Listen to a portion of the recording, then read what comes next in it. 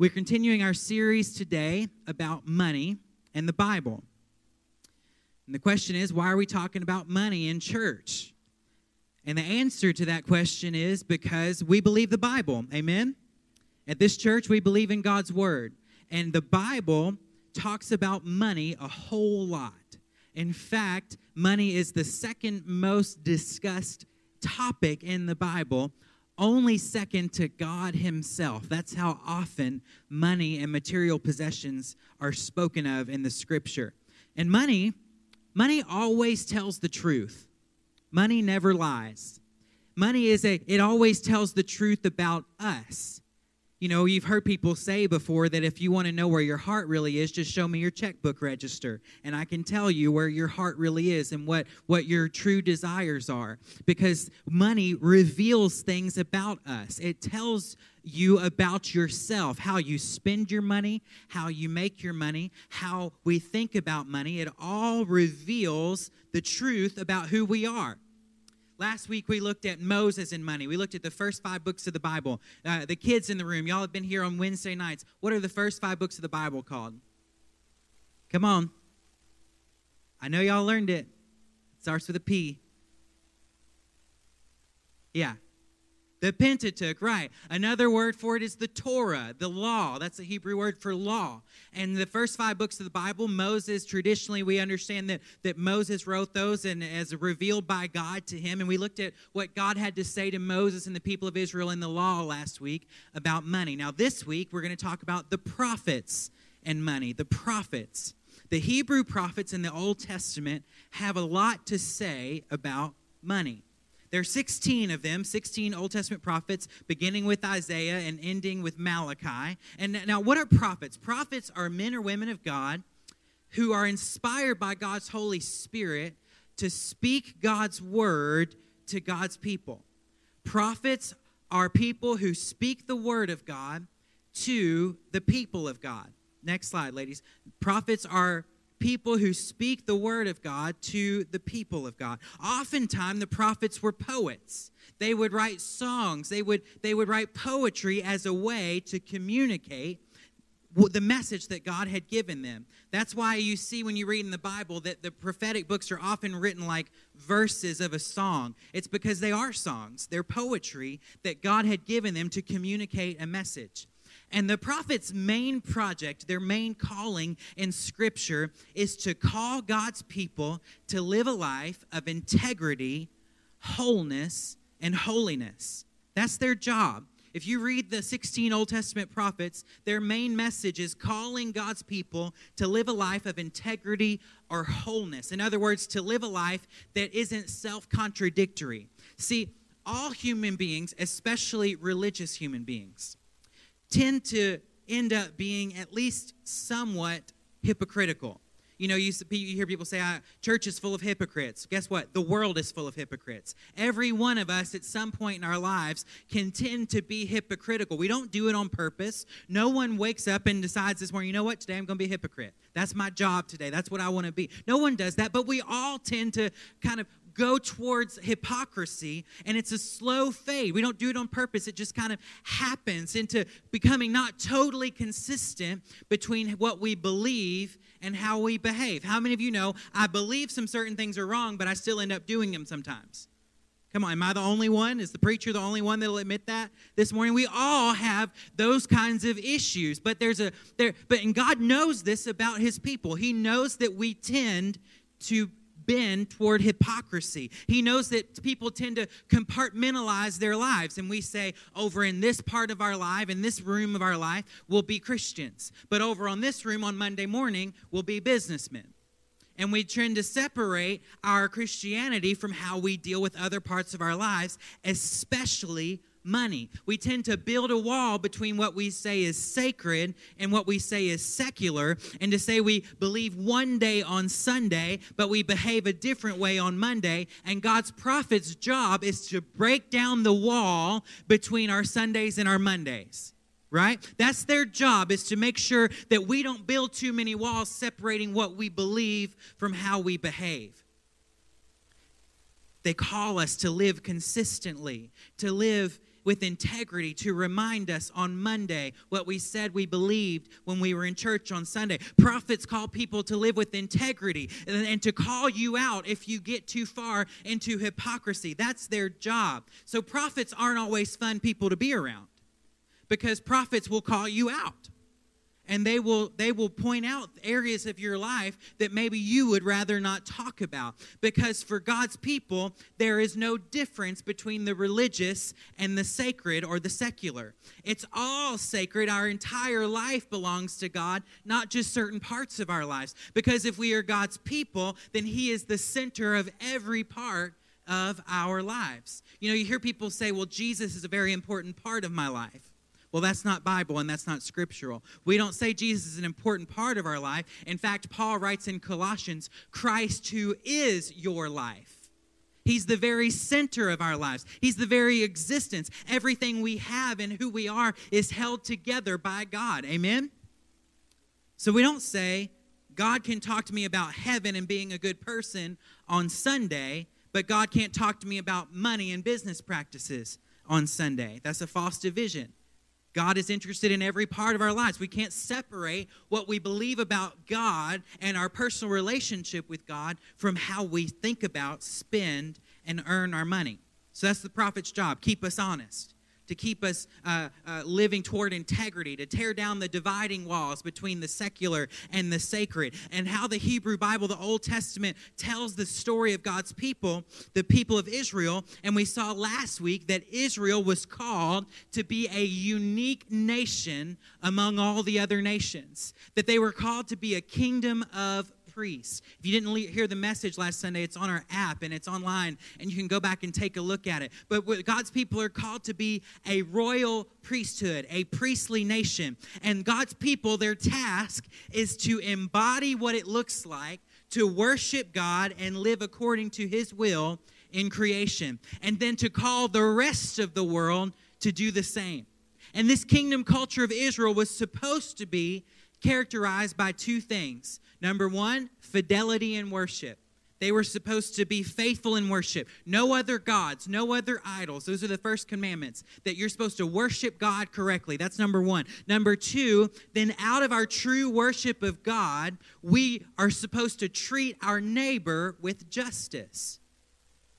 We're supposed to treat our neighbor with love. Jesus put it this way. He said, love your neighbor as you love yourself. That's the second commandment. What's the first one? To love God. So worship and neighbor. That's the characterization of who Israel was supposed to be. So the Hebrew prophet's job was to make sure that Israel kept to their calling. That make sure that Israel kept to the purpose that God had chosen them as their people. Because the prophets would not tolerate the separation of worship to God from justice and love for your neighbor. Let me say that again. The prophets would not tolerate the separation of worship to God from justice and love for your neighbor. We often say, I believe right, and I worship right, and I go to church, and that's all that matters. But the prophets say, no. Just because you believe right, and just because you worship right, doesn't mean you can treat your neighbor wrong. Integrity, consistency. For the prophets, it wasn't enough just to worship the true God. Israel also had to exhibit the nature of God as a generous God, as a loving God, and as a compassionate God. So when you read the Hebrew prophets from Isaiah to Malachi, all 16 of them, you will find that they're most often talking about one of two things. They're either talking about idolatry, incorrect worship, or they're talking about injustice, incorrect love towards your neighbor. And in both idolatry and justice, they are almost always talking about money.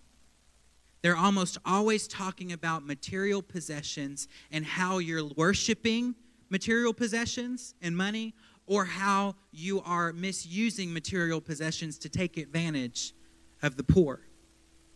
Because money can be an idol that eclipses God, that takes God off the throne of our lives and puts itself there instead.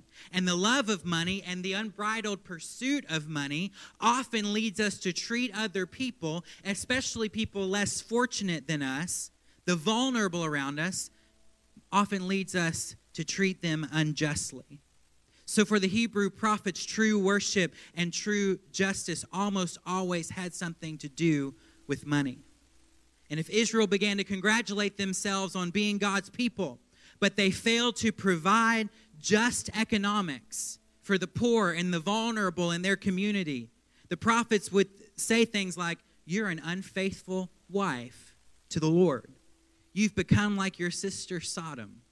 This was the guilt of your sister Sodom, that she had pride, excess of food, and prosperous ease, but did not aid the poor and the needy. Isn't that interesting that we often associate Sodom and Gomorrah with a particular sin? Y'all following me, the adults in the room?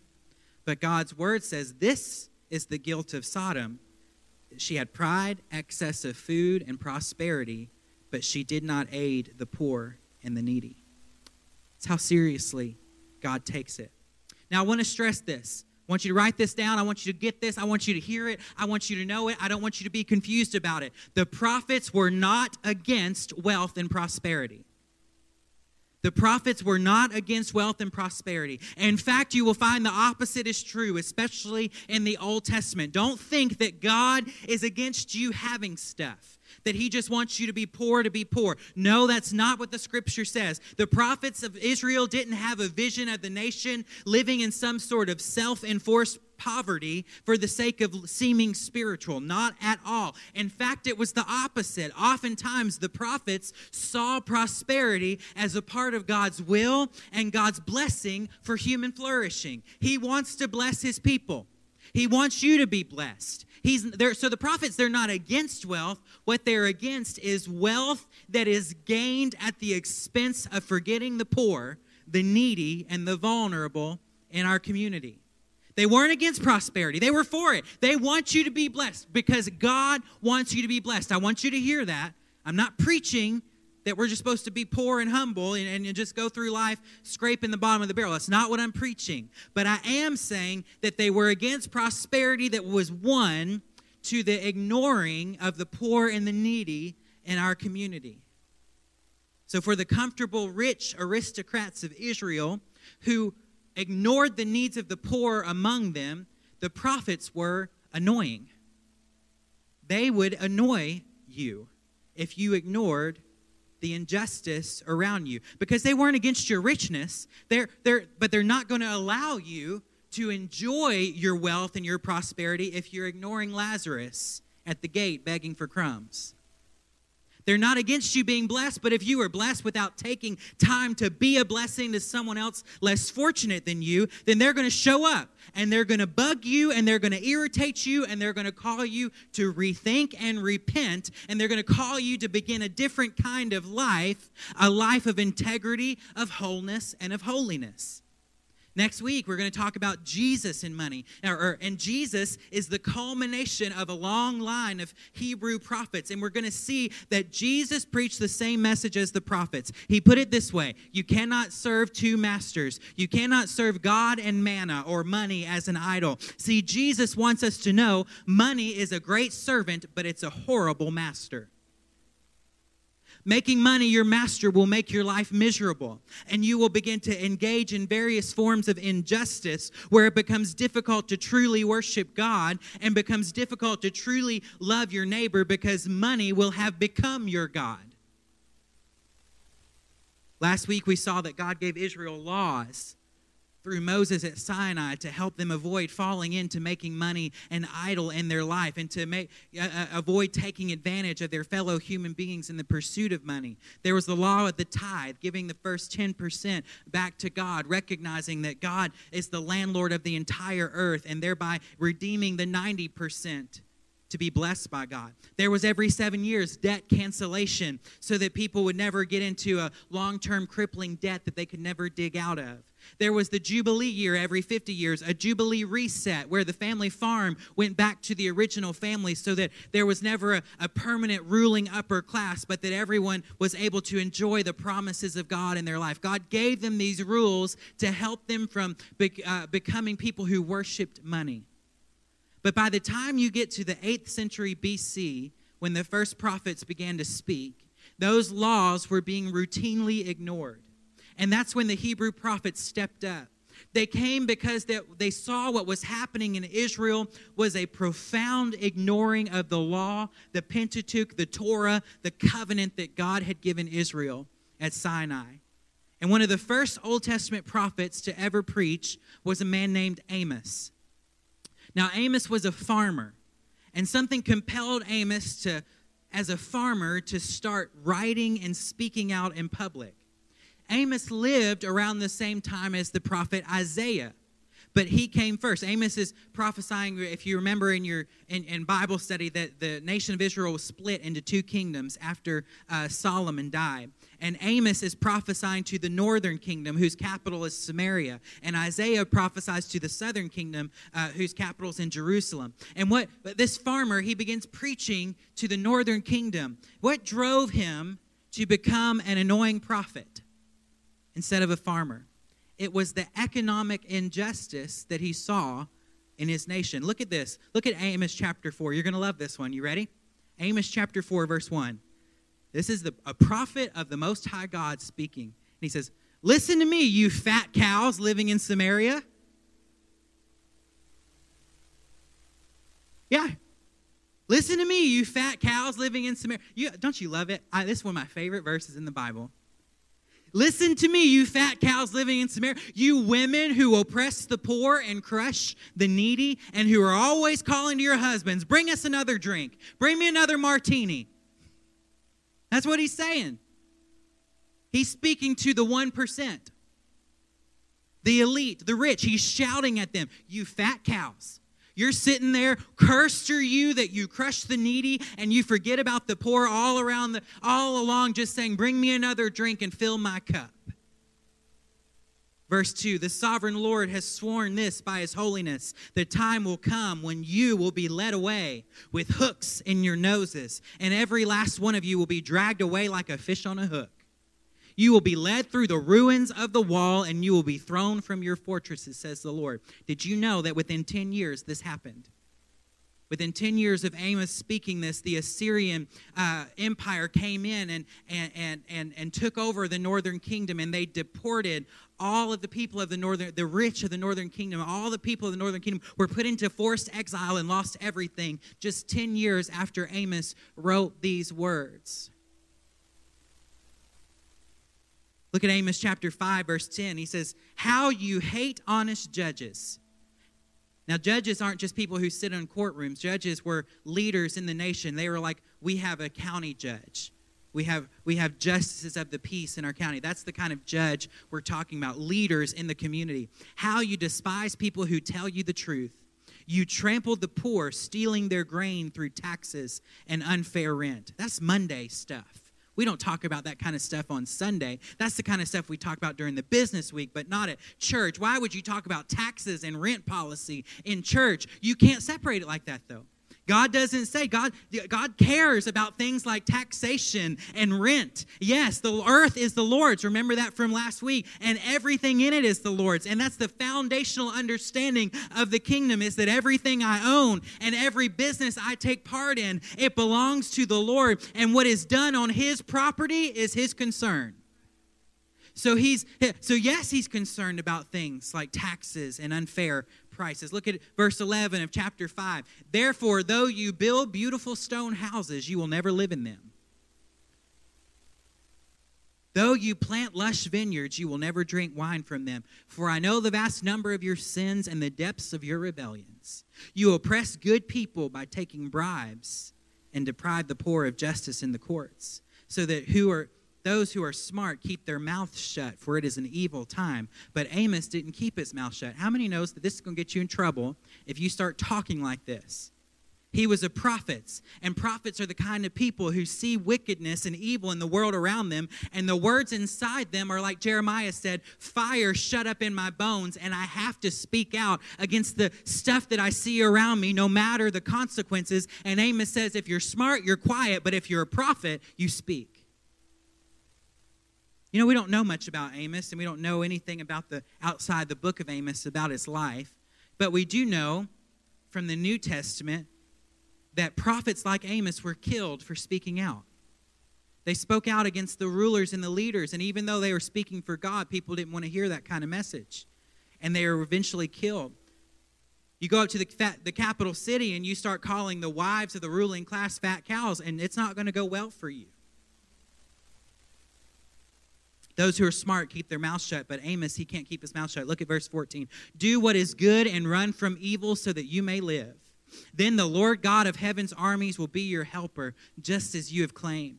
Hate evil and love what is good. Turn your courts into true halls of justice. Perhaps even yet the Lord God of heaven's armies will have mercy on the remnant of his people. See, when God calls you out, he always gives you an opportunity to repent. It's never ever, well, you've messed up, so I'm done with you. There is always, you've messed up, but here's how you make it right. Amos chapter 5, verse 21. I hate all your show and your pretense, the hypocrisy of your religious festivals and solemn assemblies. I will not accept your burnt offerings or grain offerings. I won't even notice all your choice offerings. Away with your noisy hymns of praise. I will not listen to the music of your harps. Instead, I want to see a mighty flood of justice, the endless river of righteous living. In other words, Jesus says, God says, that you can come in here and sing all you want. And you can have the greatest worship service ever, have the greatest talent. And it can even be a happy, clappy Pentecostal service, and you can run the aisles, and you can shout, and you can praise, and you can have an anointed service. But if you're not taking care of the poor neighbor around you, I'm not hearing any of it. It's tough stuff. These prophets are kind of annoying, aren't they? Don't like to hear this kind of stuff. The prophets didn't rebuke people for not going to church. The prophets rebuked people for going to church and not letting it affect the rest of their lives, including how they thought about, earned, and spent their money. He rebuked them for leaving their faith in the pew when they go out the door on Sunday afternoon. The prophets are saying if your worship on Sunday doesn't flow with rivers of justice into your business on Monday, God says, don't even bother. I'm not going to hear it. See, that's integrity. That's walking without a wall between your Sunday and your Monday. That's walking in wholeness and holiness and taking down the wall between secular and sacred. Worshiping God on Sunday but then doing shady business deals on Monday is not going to cut it for God. If you're going to do that, don't even bother with the praise songs. Might as well pack up and go home. Amos chapter 8, verse 4. Listen to this, you who rob the poor and trample down the needy. You can't wait for the Sabbath to be over and the religious festivals to end so you can go back to cheating the helpless. You measure out grain with dishonest measures, and you cheat the buyer with dishonest scales. And you mix the grain you sell with chaff swept from the floor. Then you enslave poor people for one piece of silver or for a pair of sandals. He says, okay, yeah, you're observant on the Sabbath, but the Sabbath was given as a blessing. Remember, we talked about that last week. The Sabbath is given as a blessing, but here in Amos's day, the people are just waiting for the Sabbath to be over so they can make more money. They hated the Sabbath because it meant I can't make money on that day. They observe it, but their heart is completely given over to the idol of greed, and Amos calls them out on it. See, this is the thing about prophets. You can be doing everything right on the outside, but God gives them a vision of what's going on inside of you. And he gives them a vision, and they begin to speak. And they begin to speak things that you'd rather not hear, and you thought you had done a good job of hiding. But God sees it. Now, prophets, remember, are not opposed to wealth and prosperity. They believe that's God's will for your life. They're just opposed to the idol of greed, causing you to treat others or to forget others who are suffering. The very end of Amos, he makes a turn. In chapter 9 of Amos, he envisions a day in the future when Israel will be restored from exile and God's blessings will return, a righteous prosperity. Look at Amos chapter 9, verses 13. God says, the time will come when the grain and the grapes will grow faster than they can be harvested. Then the terraced vineyards on the hills of Israel will drip with sweet wine. I will bring my exiled people of Israel back from distant lands, and they will rebuild their ruined cities and live again in them. They will plant vineyards and gardens, and they will eat their crops and drink their wine. I will firmly plant them there in their own land. They will never again be uprooted from the land I have given them, says the Lord your God. I want you to see this in Amos chapter 9. God isn't opposed to prosperity. He wants it for you and for me. He wants our harvest to be plentiful. He wants our increase to be overflowing. He's just opposed to receiving that prosperity on a foundation of injustice for the poor and the less fortunate among us. Now that's Amos. Now Isaiah, he's prophesying in Jerusalem around the same time as Amos, but Isaiah's in the southern kingdom. He's in Jerusalem. And he says in Isaiah chapter 3, he says, the Lord takes his place in court and presents his case against his people. The Lord comes forward to pronounce judgment on the elders and rulers of my people. He says, you have ruined Israel, my vineyard. The picture is God sitting on the high court of Israel, ready to pass judgment on his own people, his own children. And his judgment is of the elders and of the rulers and the civic leaders and the priests and the scribes and the Levites and the kings. God's going to judge both the religious leaders and the political leaders. Why? He says, you've ruined my vineyard, Israel. The idea is that Israel is supposed to be unique among the nations. We're supposed to be different than everyone else. And God has planted a choice vineyard within the world to represent him and to show that he is a God of justice, of generosity, and of goodwill towards the rest of the world. He wants justice to be produced in his vineyard. He wants the poor to be taken care of in his vineyard. He wants good things to happen and people to be blessed, but not at the expense of forgetting the poor, because that's bad grapes and it's injustice. Look at it, verse 14. You have ruined Israel, my vineyard. Your houses are filled with things stolen from the poor. Now, when he says that your house is filled with things stolen from the poor, he doesn't mean that the priests and the political leaders of Israel ran around burgling people at night and taking stuff out of their houses. That's not what he means. They didn't have anything to take anyway. What he's saying is the whole way you've arranged this system to take advantage of poor people to get rich, that's a problem. You've arranged a system where the rich stay rich and the poor stay poor, and your houses are filled with the things that you have stolen from the poor, because remember, it's all belongs to the Lord. And God gets to decide where it goes. And if we take advantage of people less fortunate than us, then we're doing shady business on God's property, and he's intimately interested in what we do. Isaiah 3 verse 15, how dare you crush my people, grinding the faces of the poor into the dust. Look at verse 8. What sorrow for you who buy up house after house and field after field until everyone is evicted and you live alone in the land. But I have heard the Lord of heaven's army swear a solemn oath and say, many houses will stand deserted. Even beautiful mansions will be empty. So woe unto you if you buy up every house after house until everyone's evicted. Now, how is that possible? How is that possible to just take over whole houses and communities? Because people are in debt. You remember last week we talked about Egypt and Pharaoh and how he took advantage of the poor in a famine, and he bought up all their land, and then he put them into slavery, and that's how the Hebrews ended up in slavery at that time. He took advantage of their position in life. So instead of being a vision of justice, Israel is starting to look a whole lot more like Egypt and like Pharaoh. They've gone back to Egypt in their hearts. They've recreated the same system that was in Egypt and Israel. And God says, woe unto you, cursed unto you.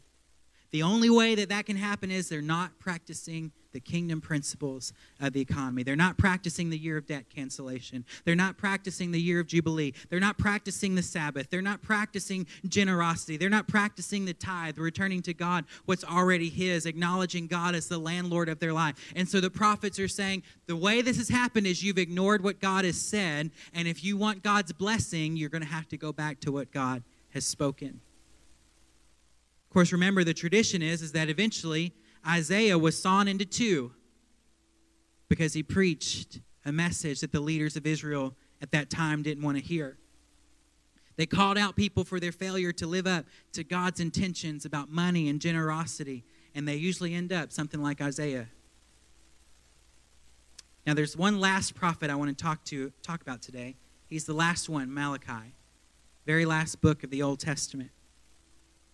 Look at Malachi chapter 3. He says, look, I am sending my messenger, and he will prepare the way before me. Then the Lord you are seeking will suddenly come to his temple. The messenger of the covenant whom you look for so eagerly is surely coming, says the Lord of heaven's armies. At that time I will put you on trial, verse 5. I'm eager to witness against all sorcerers and adulterers and liars. I will speak against those who cheat employees of their wages, who oppress widows and orphans, or who deprive the foreigners living among you of justice, for these people do not fear me. Isn't that interesting? God puts people who cheat their employees and people who oppress widows and orphans in the same category as adulterers and liars and sorcerers. A recurring theme in Scripture is widows and orphans. They're the vulnerable, easily taken advantage of in the community. The immigrant laborers who have come to Israel because they're looking for something better, but immigrant laborers are always under duress and under threat of exploitation. They're easy to take advantage of. And this is happening in Malachi's day. They're still observant. They're still practicing the feast and the holy days. They're worshiping in the temple. They're making sacrifices at the temple, yet their Monday hasn't been transformed by their Sunday. So Malachi calls it out. Look at verse 6. He says, I'm the Lord and I do not change. That is why you descendants of Jacob are not already destroyed. Ever since the days of your ancestors, you have scorned my decrees and failed to obey them.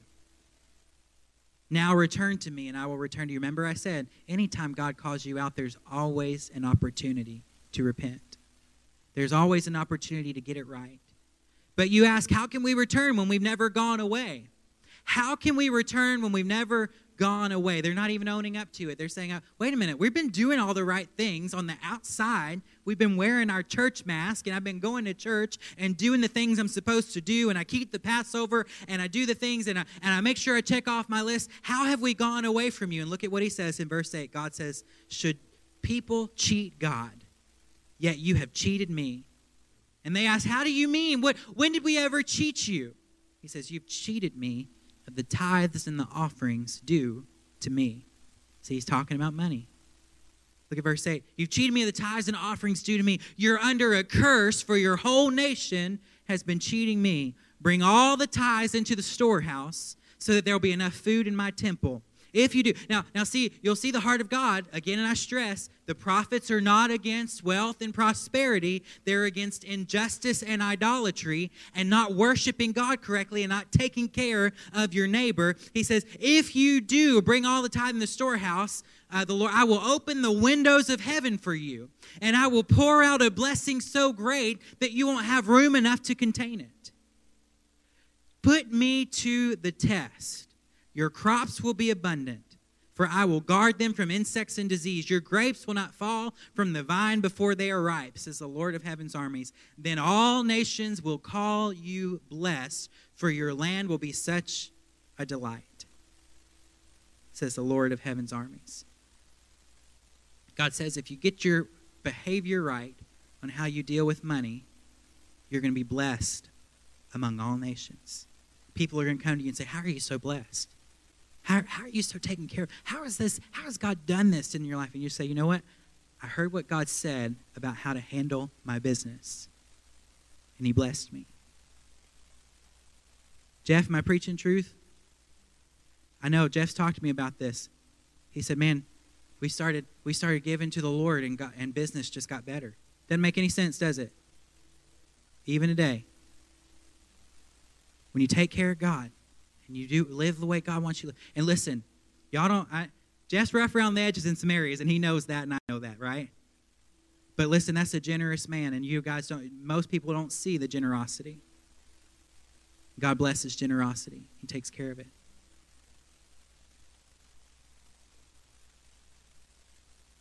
Malachi brings us to the end of the Old Testament. Next time we visit this, we actually have a guest next Sunday, but the Sunday after, I'll be preaching on Jesus and money. We'll see that Jesus has to say about money. Jesus wants us to be free from greed. He wants us to be generous. He wants us to seek to take care of the poor among us. He wants us to learn to trust God and thereby be liberated from financial anxiety, because there's nothing people worry about more than their finances. And he says, he wants you to be free from that anxiety. And Jesus isn't against abundance. Jesus takes care of you. He goes to the guys out fishing, and he says, just let your nets down on the other side, and they bring in a miracle catch. Almost sinks the boat with how much they harvest. He even paid Peter's taxes one time. He takes care of you.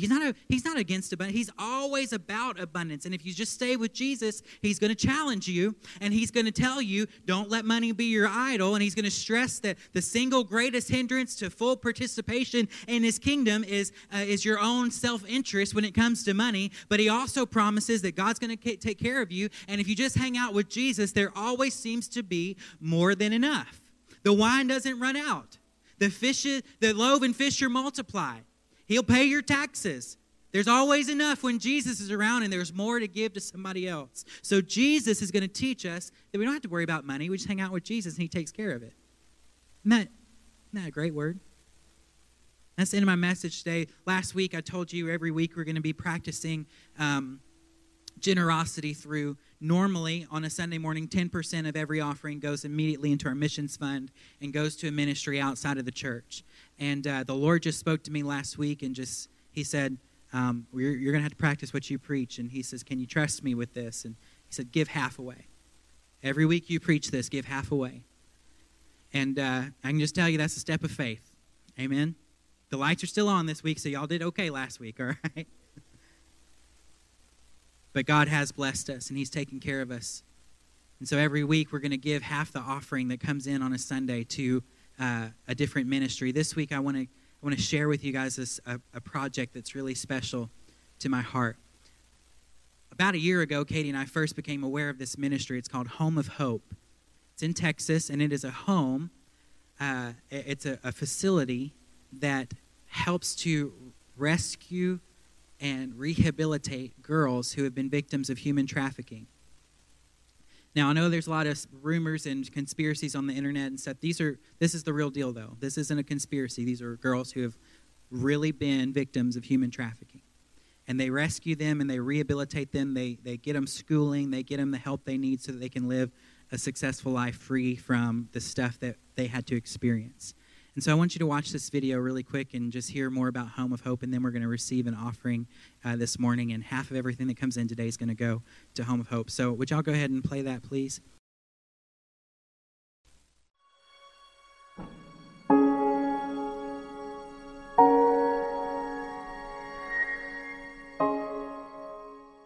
Home of Hope was established in 2008 as an organization dedicated to help fight adolescent human trafficking in the U.S. Since its inception, the organization has been actively involved in raising public awareness and acquiring adequate facilities to provide long-term aftercare. Our mission here at Home of Hope is to fight for justice for children, minors that are now survivors of human trafficking. My name is Susan Norden, and I'm the CEO of Home of Hope. In 2008, we first heard about the vision for establishing the Home of Hope. And through CT Church, we decided we wanted to be on board. In July of 2019, the Home of Hope board approached me and my husband and invited us to become a part of the leadership. And we gladly accepted because we've been a part of it since the very first day. Hi, my name is Amber Sharp, and I'm the Executive Director for Home of Hope. At Home of Hope, we really believe in a comprehensive and a holistic approach to healing. We see each person, each child where they are, and really craft a program of care that's geared towards their needs. We look at equine therapy or art and music, and really want to look at all the kinds of modalities that child might need. Through an extensive program of care, counseling, medical, therapy, and education, our goal is for children to be restored, function in society, and mature into successful adults. The team and I, we know that it takes a lot to meet these kids where they are, and it takes great partnerships from people like you who will say, I believe in the mission and the vision, and I'm ready to help Home of Hope succeed in finding healing for these girls. Hi, my name is Richard Vega. I'm currently the Vice President of Development here at the Home of Hope. I want you to think about the daughters and the mothers, families that have been torn, ripped apart. And we're asking you to join and link arms with us. We need your help. So there's multiple ways that you can personally be involved to help expand the mission and the vision of Home of Hope. You can be a donor. You can be a corporate donor. You can be an individual donor. You can donate your time. You can be the voice. You can share our link. Help us expand the mission of Home of Hope.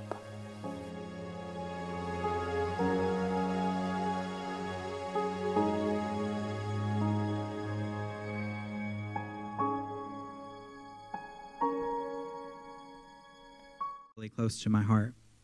I think it was when we were expecting Ainsley that we were in a service that they were sharing about human trafficking, and we heard a testimony of a young lady, and I knew I had a little girl on the way, and I remember they gave an opportunity to give to help, and this was a home in India that the presentation was about, and I remember Katie was sitting there with me, and I just was tears rolling down my face, thinking, how in the world could anyone do something like that to a little girl? And then how in the world are Christians not doing anything about it?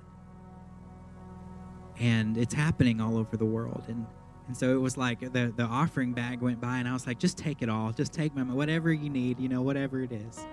It's very close to our hearts as your pastors. And we heard about Home of Hope, which is right here in our part of the country. And it's serving girls from this area because, believe it or not, this is an issue even in this area. So this is something that I want us to give to this morning. I've done this before, even if you've got spare change in your pockets or in your purse, ladies, and you just say, you know what, it's going to go to some girls who need it. Just go ahead and look in there. If you don't have a purse, get your neighbor's purse and you grab their spare change or whatever it is. But I want to ask you guys to give today, and give liberally and generously. It's not staying here. It's not for this church. It's not going to me. It's not going to Pastor Katie. It's going to help some little girl somewhere. Amen. Amen. Would you stand with me this morning? I'm going to pray, and our usher is going to come and receive the offering. If you didn't come prepared to give cash or check, you can give online. And if you're watching online, you can give online, and we thank you so much for that. 50% of everything today is going to go. If you want to give a special designated donation just to Home of Hope, you can mark that on your envelope, and we'll make sure that all of that goes to it if you want to do that. But everything that comes in, at least half's going to go, if not more. And so thank y'all so much for that. We're trusting God to take care of our needs as we take care of the vulnerable in our community. Amen. And that's what we're going to do today. So, Lord, would you bless this offering? Lord, we pray for Home of Hope. We ask, Lord, that you would you would multiply every gift that goes there. Lord, I know I heard about their budget a couple of months ago, and Lord, they are operating just on faith, believing that the money's going to come in to provide a home for these girls. Lord, I pray for every young girl that every penny goes to help, Lord, that you would see her healed and restored and set free, and to live a life for you, and to live a life that's been healed by you, Lord, and a witness for you. In Jesus' name, God bless everyone as they give. And provide every single need in this house represented in Jesus' name. In Jesus' name.